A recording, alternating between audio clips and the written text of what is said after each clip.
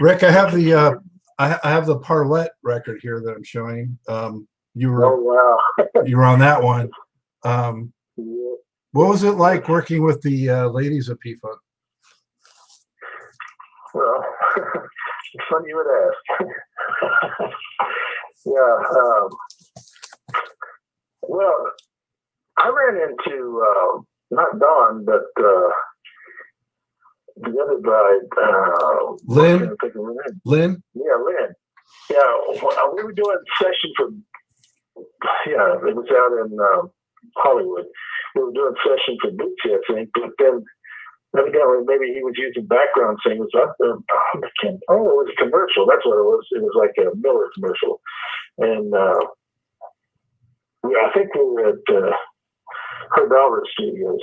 And anyway, she came around the corner, and boom, there she was. I said, "Dang, I haven't seen you since back in the day."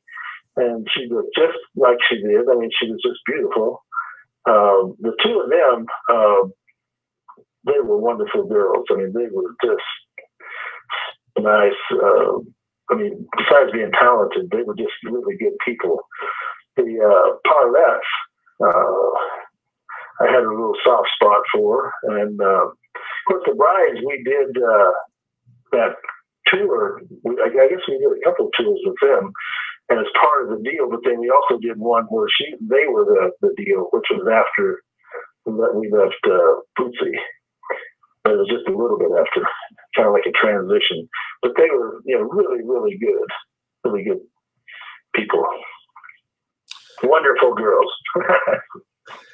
Were you part of that anti-tour in '78, or was that the P-Funk Horns?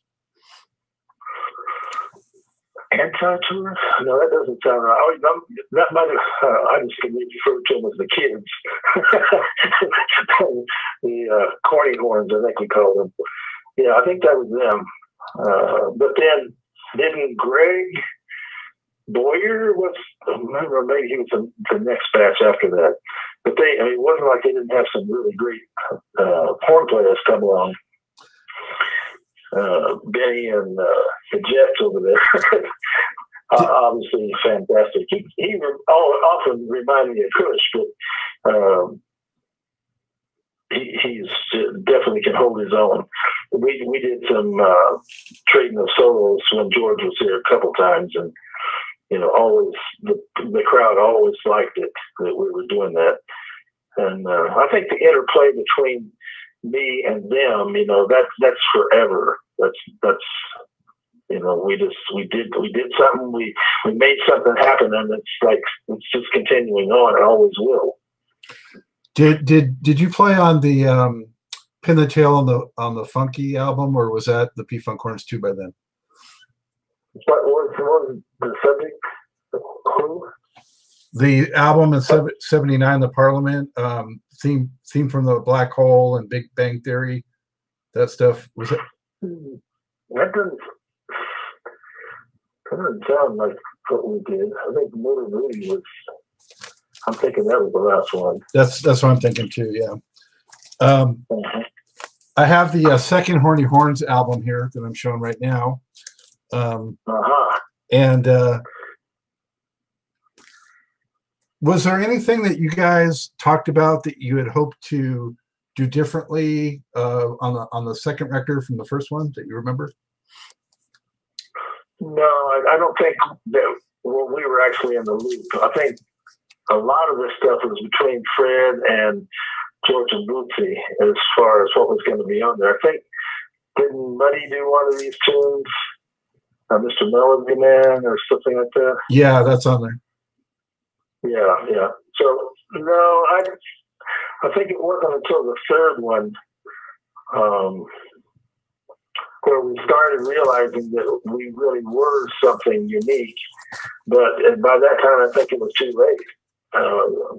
Time had gone by.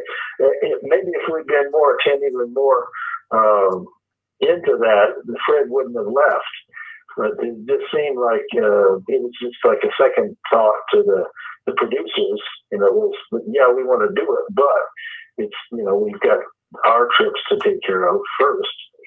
So when you have that kind of situation and management, you could have been, you could have had separate management or something to make that work. But at that time, it just didn't seem like that was happening. But the time we got together to do that stuff was priceless.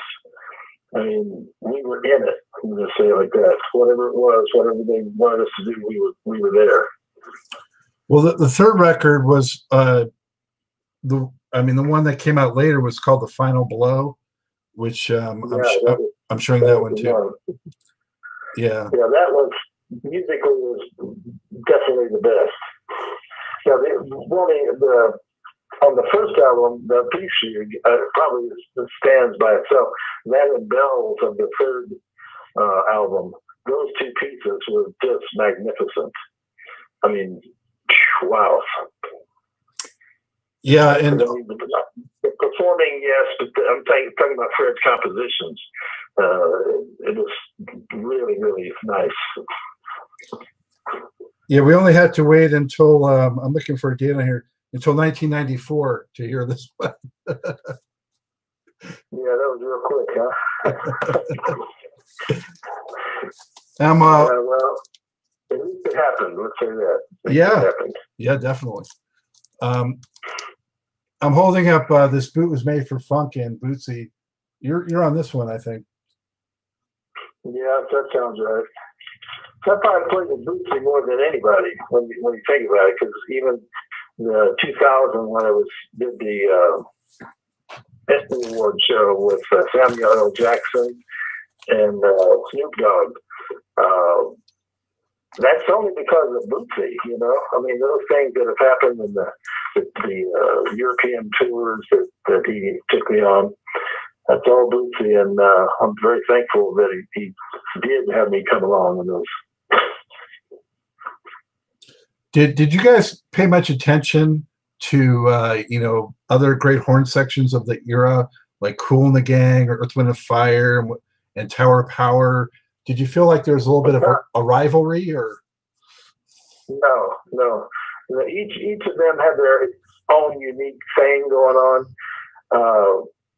Tower of Power probably would have been the closest to the kind of stuff that James Brown, did, but it's still different. It's a little more complicated, I think. Yeah, in some ways, was it Greg Adams, the horn player that was the arranger?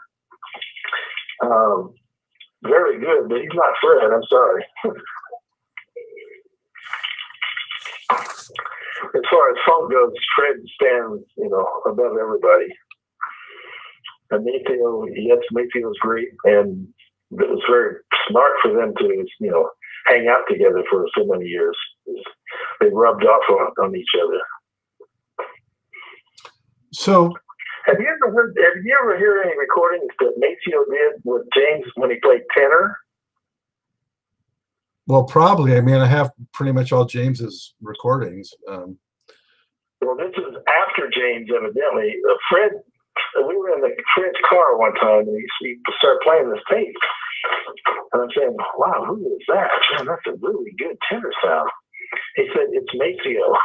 I said, what? He was awesome, man. I mean, I've heard some good things. Pee Wee's a great tenor player. Sal Nestico was a great tenor player. Stan Getz was a great tenor player. There have been some great ones, but Mace was right up there. I mean, like Coltrane, it was serious. kind of freaked me out. Wow, he dabbled in some flute too, didn't he, Maceo? Yeah, he did a little bit of that. Not to the level of what he was back in the day when he's playing tenor, though. But yes, he'll do whatever it takes to make it work. I mean, he has honed his sets. If you listen to any of those sets that he's done in the last few years, or the last 20 years for that matter, it's really good. And he deserves the accolades that he has gotten. He worked hard. He stayed at it. I take my hat off to him. He's a good man. Well, there's a reason why there's only one person that blew for James, Clinton, and Prince. Yeah. Maceo. Yeah, that's right. Yeah, he's quite wonderful. And that's the thing, you know, being surrounded by that stuff, you know, you can't help but be affected by it and learn. Just like Bill Chase, you know, I mean, I had maybe the best trumpet player in our time, but he was the leader of the band. And, you know, on my right, there was Alan Ware, who was in Berkeley, and on my left was Jerry Van Blair. And maybe one of the top 3 jazz players at that time. I mean, he was awesome.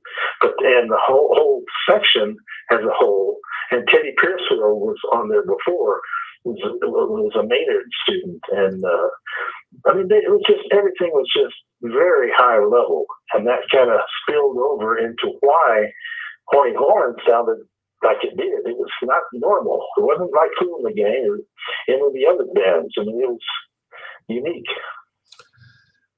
Why did it come to a close for you with P-Funk back in the late 70s or 80, whenever it was? Well, one of the last things was when Kush called me to go join Marvin. I don't know whether we just got to the point where we said, you know, enough's enough. We want to do our own thing. So he and I kind of stepped away. I don't know if that was a brilliant move, you know, looking back on it, but we did it. So we got to do one of the last tours of Marvin, which was, you know, that was spectacular. That DVD, if you've seen that, it's pretty great. And think of, you know, we're right on Miles Davis Boulevard there at the Montreux Jazz Festival. You know, a lot of good stuff happened on the, you know, because of certain individuals, and whether it was Kush or Fred, Mace, or Bobby Burley. I mean, that's another person we didn't say anything about. Would have done that if Kush hadn't been sick.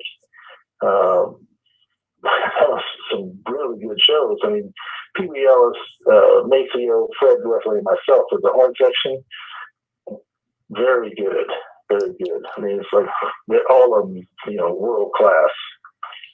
Was Marvin the best singer that you ever performed with, or was there someone in P-Funk that was as good as Marvin Gaye? Well, you know the answer to that. You know that. I mean, Glenn Goins was the greatest singer that I ever heard, period. So I'm going to make him say it like that. The first weeks there with him, the front of Parliament, I mean, I was almost, I mean, I don't even know how to describe it. It was like you were in the presence of an angel. The sound that he produced radiated out of his body in all directions. The floor actually shook. His voice was like nobody else's. I mean, Donny Hathaway had a beautiful voice, but Glenn and Luther for that matter, but Glenn, it was just, I don't know, because he had a big head. I don't know what the reason was, but it was just awesome. And he was a wonderful young man, just wonderful. What a tragic loss that was, yeah. When he did the Mothership stuff in the live shows, it was just, I mean, man, incredible. Yeah, just being, I mean, you're talking to people that have been gifted, you know, all these people you've interviewed, you know, they've all been on stage with some great people, that things have happened to them because of these great people, and they've grown or gone out here to the next dimension, depending on, you know, when their time was. But, you know, going back to Ray Davis, you see all the different ones that were so freaking, Bernie and him both were just muscular, strong people back when we were doing this at the high level. And then as time went on, you know, then things happen and they die. And it's like, they left some history, you know, that's, I mean, you got to say it like that. These people, you know, went to the mat. They did everything that they could, and then they moved on, you know. Rick, I have some other credits for you, and I want to find out if they're real and what you remember from that. SOS Band in 1980? Yeah. Again, because of Fred. And they did their business good. That's another thing. You don't think about this stuff at the time because things are going too fast. But I have gotten some residual checks from that time with them, and I think that is just amazing. Performance royalties, and so yeah, I'm all about them. And well, also new. I'm so glad. Also New Birth. Well, New Birth, that's close to my heart. That's James Baker, and I was staying at his house, and when he passed, it's like blood. It was like we did a lot. We did that's the horn section with their horn section did quite a bit of stuff for them. And like I said, I was living there, and he was recording some of my music, and I was doing some parts for them. And Dr. Dre's dad, this is how crazy life is. I go back to Las Vegas, and I get a call halfway between LA and Las Vegas saying James has passed away. I'm going, what? I was just there. He had just laid down for a nap and never woke up. He had an aneurysm. Mm. But that week, we were supposed to get a deal for the stuff that we had been doing, myself and a keyboard player. He was very, very good. So anyway, that all went up, and smoke because he passed away. But that's the kind of connections, and James Baker and Kush grew up together. I mean, it's almost like the family and Johnny Graham from Earth, Wind and Fire. They all grew up together, and it's a lot.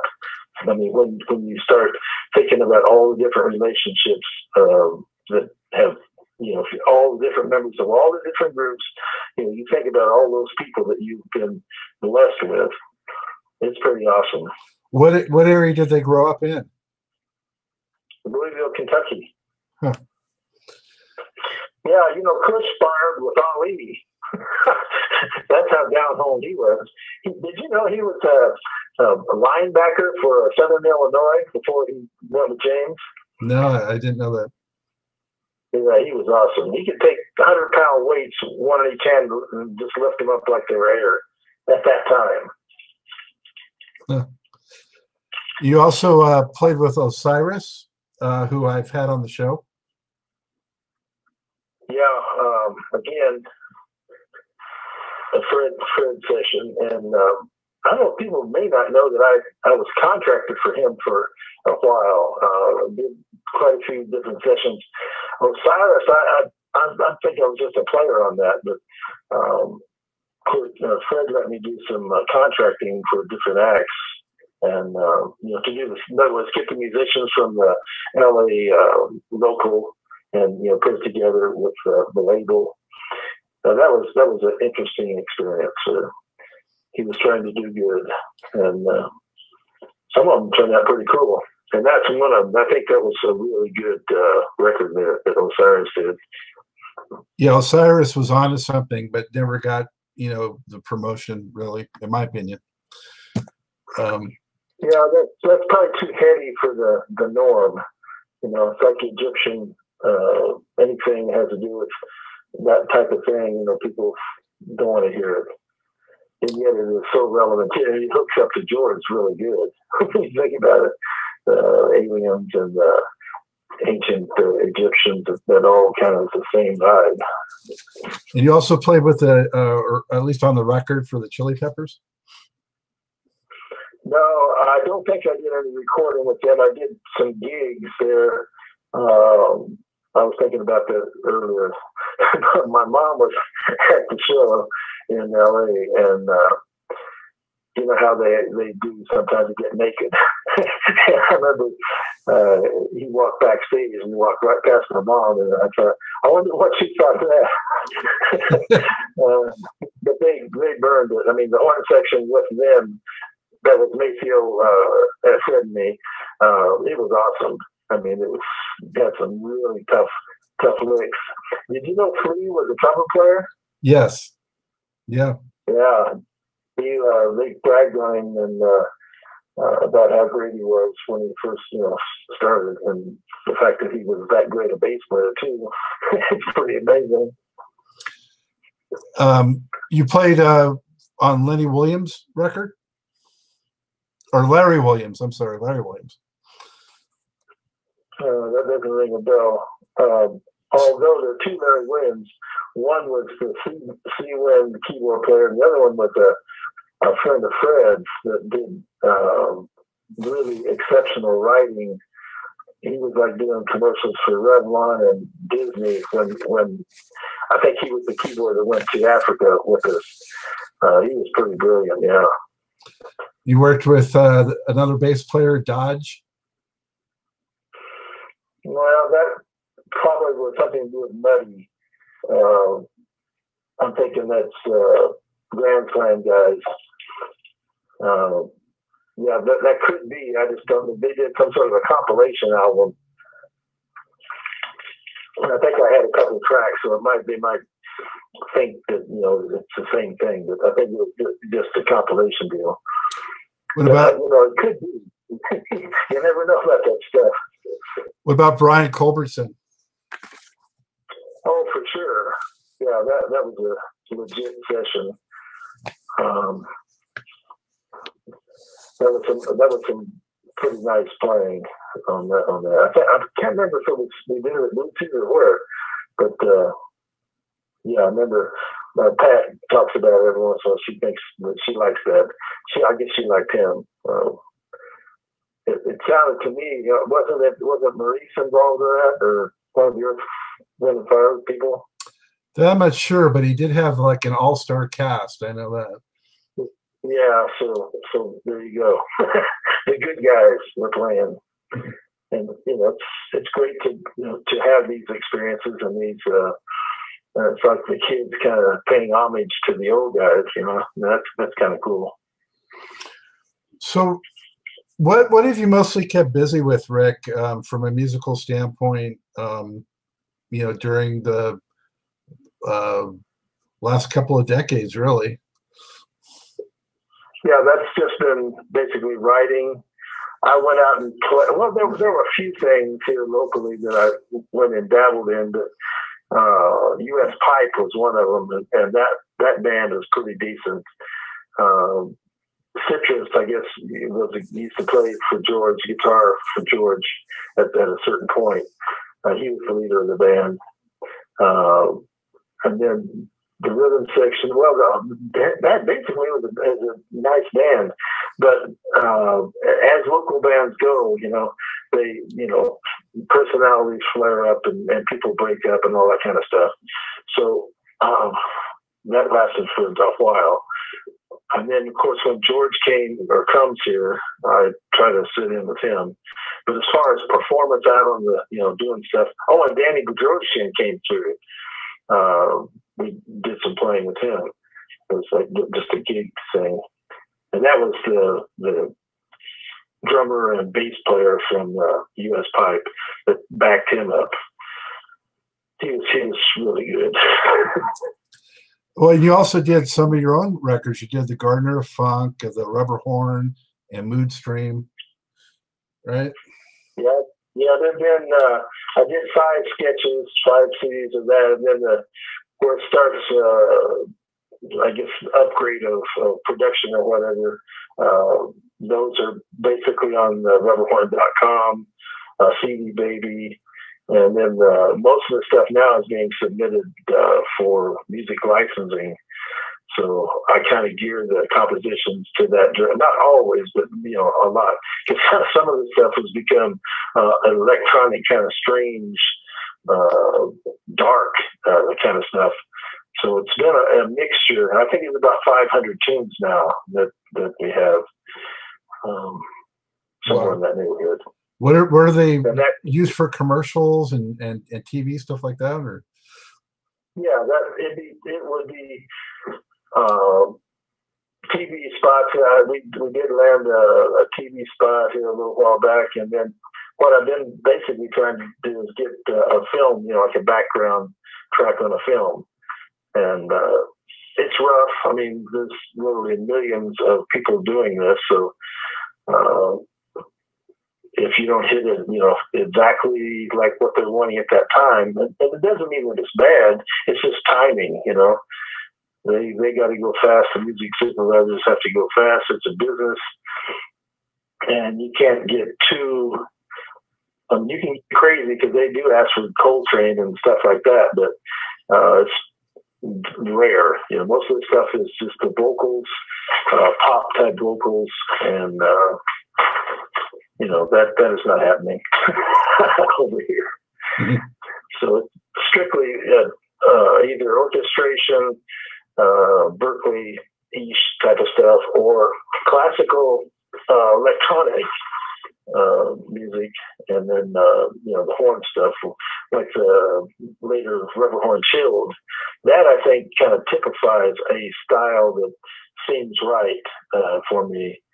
It's a little more on the down tempo chill side.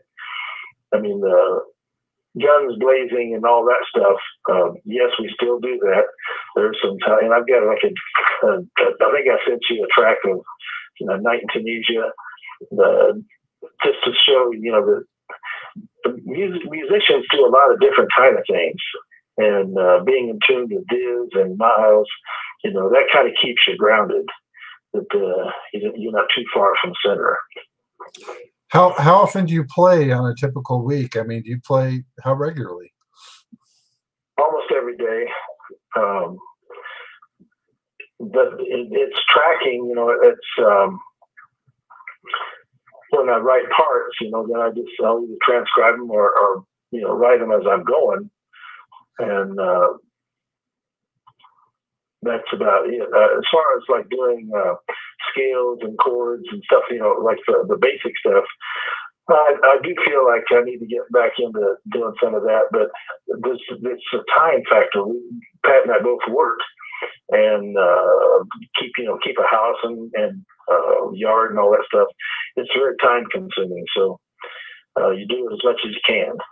Yep, there's a thing called life. A thing called life, yeah. And go ahead. I have I wanted to ask you, were you surprised at all, or are you surprised at all with the longevity and legs that the body of work that you are part of through P-Funk has endured like it has, ended up getting sampled and forming sort of almost the basis of a lot of hip hop?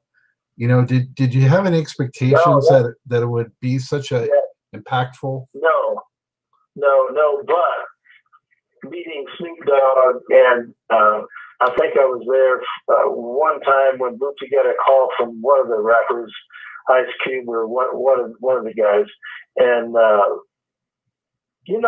it's only logic when you think about what George and Bootsy were saying. I mean, Bootsy basically was a whole band in one. When you think about it, I mean, he had the rap down, he had the groove down. He basically can make a thing happen just on his own, and lyrics, the whole 9 yards. So I think that it's and George, of course, is so creative that the stuff, the doggy stuff that he did, Bow Wow, Yippee Yippee Yay, that kind of thing. I mean, that's just genius stuff. And it doesn't surprise me. I think they were just, honored to have been part of it. I mean, they honored me with all these. I'm looking at all the stuff you were talking about: Flashlight, Funkadelic, the Placebo Syndrome, Gloria How Stupid, Mothership Connection, the Motor Booty Affair, Parliament Live, Earth Tour, Tear the Roof Off the Circle, the Clones of Dr. Frankenstein, All the Name is Bootsy, and Bootsy's Rubber Band Player of the Year. Gold records and platinum records from that. So yes, I'm glad, and I think that it makes sense it was that good. What are you most proud of accomplishing in your musical career? Well, it's funny. It's not much what I have to think about it, but it's when people come up to you, like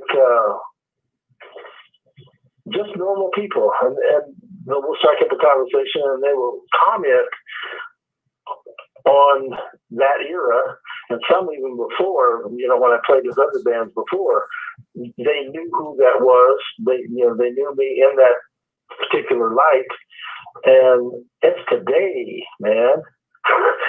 I mean, you're talking about grandchildren. They're saying, "Oh yeah, my grandma, they used to listen to that music. Yeah, they really like that." And it's hard for your brain to process this stuff coming at you. You're going, "I'm old. I have aged." Things of But what you're saying is in reference to did I believe it would last? I don't think I had a handle on that, other than it was clear to me, like people like Glenn Goins and all the funkadelic type of folk, they were exceptional. Even like Tiki and Tiki particularly, that was one of the first people I met when I first got there with George. And he didn't last very long because of his heroin deal. But he just played with Miles. I mean, that's what I'm saying. This is Pat calling. Let me tell her I'm still online, okay? I'm on the line with Scott. Okay. She checked in. All right. Yeah. Okay, so is that you got enough, or you need more perspective, or what? Well, I had just a couple more questions, Rick, if that's okay. Okay. That's fine. What was like? Do you think the craziest thing you ever encountered being part of the P-Funk mob? Whether it was drug related. Oh, it's easy. Okay. Yeah, that's easy. It's an easy answer. I'm picturing one of the first times that P-Funk got laid eyes on me, and I'm talking about the band, the P-Funk band, Parliament guys. For the first time that they laid eyes on me, I was in between Fred and Maceo. We were playing this abandoned house, and it was raining. It was kind of like everything was shaking, and Scheider came up to Fred. I mean, Scheider was like excited. He was like, "What is this? Who is this? And why?" And Fred Mayfield, told him the story of what was happening. My understanding was that most of these guys had not been around too many white people, and especially not white musicians. It was like kind of a weird thing. So when we first met, it was kind of stark. There for a while, it was like, well, this is really weird. And then we got to hugging. I mean, I'm talking about, the difference between when we first met and then it was just a little bit later. It was like everything had just completely settled into the groove, and everybody was happy with it. But at first, it was like, what is happening here? It was kind of like when we played the Soul Train. And those cameramen refused to shoot me. They panned over the band, but only a couple of the end guys were shooting, because basically it was a soul deal. So there was all of that stuff going on, and people don't realize that the P-Funk was part of changing folks' minds. They're awesome guys and do kind of crazy stuff, but basically they came from the church. They're good people. They are trying to do something to lift up humanity. So that's what I think about that. Yeah, I was curious about the race side of it too, Rick, because when I mentioned that show at the Forum in '78, and really there was 17,505 people. It was a sellout. and I was the only white face I saw in that whole crowd. So it definitely was a black phenomenon at that time. Yeah, it was, and George wrote it out and then changed the vibe, and somehow the younger folks started picking up on the vibe, and it's like, man, he was having white and with a few sprinkles of black in his audiences there for a while. So yeah, things have definitely changed since back in the day, but we're happy that is the case. It had to. There was too many terrible things, like Ku Klux Klan trying to stop us down south. It was some very, very tense stuff, but it's just part of life.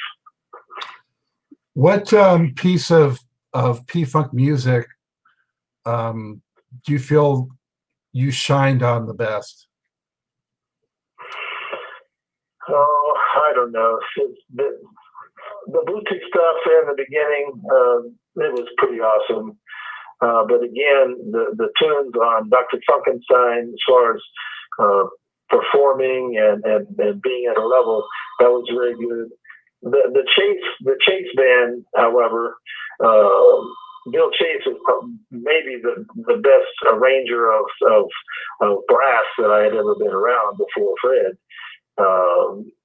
He was incredible. So just let me say that section was awesome. I mean, it was really, really, really good.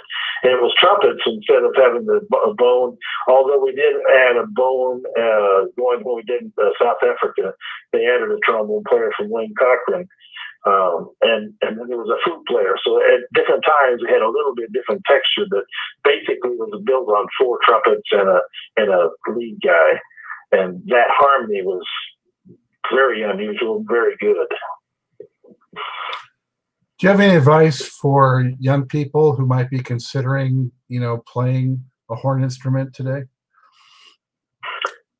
As my teacher, Cliff Sproul, said, always have something to fall back on. In other words, yes, if you have the talent, you can go for it, but you need to have an education. You need to keep an open mind to the fact that go on YouTube, look around, look the net over, and see what your competition's like. If you think you can hang, then pursue it with a vengeance. Look into Berklee School of Music. There's ways of making the thing work, but you got to have that spark, the thing that drives you when everything is not hunky dory, everything is bad. You still got to go forward and keep your craft up to a certain level. So I would say, yeah, always have something to fall back on, whether it's a straight gig or just preparing yourself, for all kinds of occasions which are coming. Rick, you even received a credit, I think, for the last Funkadelic album that finally came out a few years back, Shake the Gate. Do you know, was that just from stuff that goes way back, or did you do something more recently, or what's the story? No, that has to be way back.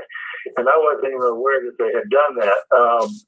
I'll tell you, though, almost every night, all the years that I played with them, I jammed with Funkadelic. To me, that rhythm section was just, it was breathtaking, the stuff that they were doing. Part of it obviously was wonderful too, but the Funkadelic rhythm section was just powerful. And it was a pleasure, watching Mikey Hampton grow up. I'm seeing him now as an older fellow. It kind of makes me laugh because he was like 15, I think, when I first met him. And Kid Funkadelic, and it's amazing. There's somebody that hung in there. Yeah, he's one of my favorite all-time guitar players, actually. Well, I love him. He's just a wonderful kid. And of course, he's not a kid now. But I'm saying, from my perspective back then, he was like 10 years younger than me. I was just amazed how freaking. I mean, when I say Mikey, then all of a sudden I'm seeing the cover of the LA Times where he has Mike right in the center and I'm right to his side and Chris is right next to me and then Fred down there. You know, that was the picture on the LA Times, the cover, when we did that show or that LA show. I'm not sure if it was one you're talking about, but one of them. Wow. And I was just all the way into that when we first started, that energy right there at the beginning. It was just unbelievable. It was just wonderful. Hey, back with the good doctor here at Truth and Rhythm headquarters. I think he saved one of his best stories for last in describing how he ingratiated himself among George Clinton's crew. If you see that, if you talk long enough, all the good stuff eventually comes out. That's what Truth and Rhythm is all about. Much like P-Funk, it's uncut, the bomb of interview shows. A huge thanks again to my special guest, Rick Gardner, the talented trumpet technician and chord member of the Horny Horns. You know, we've had Fred and Rick on for Truth and Rhythm. And so in case you're wondering, I am continuing to push hard for Maceo Parker. His relentless touring schedule has made it challenging, but you can best bet I will keep pushing that to get Maceo on the show. I want to thank all of you, the viewers and listeners and supporters of the program, for that continued support and interest. Tell a friend, tell family, and subscribe. Subscribe to the Funkin' Stuff channel on YouTube. And tell a friend if you haven't already done so. We need that support. Show these funk, R&B, and jazz artists that you are serious, how much these artists have meant in your life, how much you love the music, how important it is to all of us, to the world, if you will, and beyond. Also, write me. Email me at scottg@funkinstuff.net. Let me know what's on your mind, musically speaking or otherwise. I promise you, you will hear back. And if you're a funk artist or a jazz artist or R&B artist who wants to be on the show, drop me a line as well. Email the address you should be seeing on your screen. And so with that, time once again to sign off. Scott Dr. Jukes Goldfine saying, keep on vibrant to the rhythm of the one, baby. Yeah.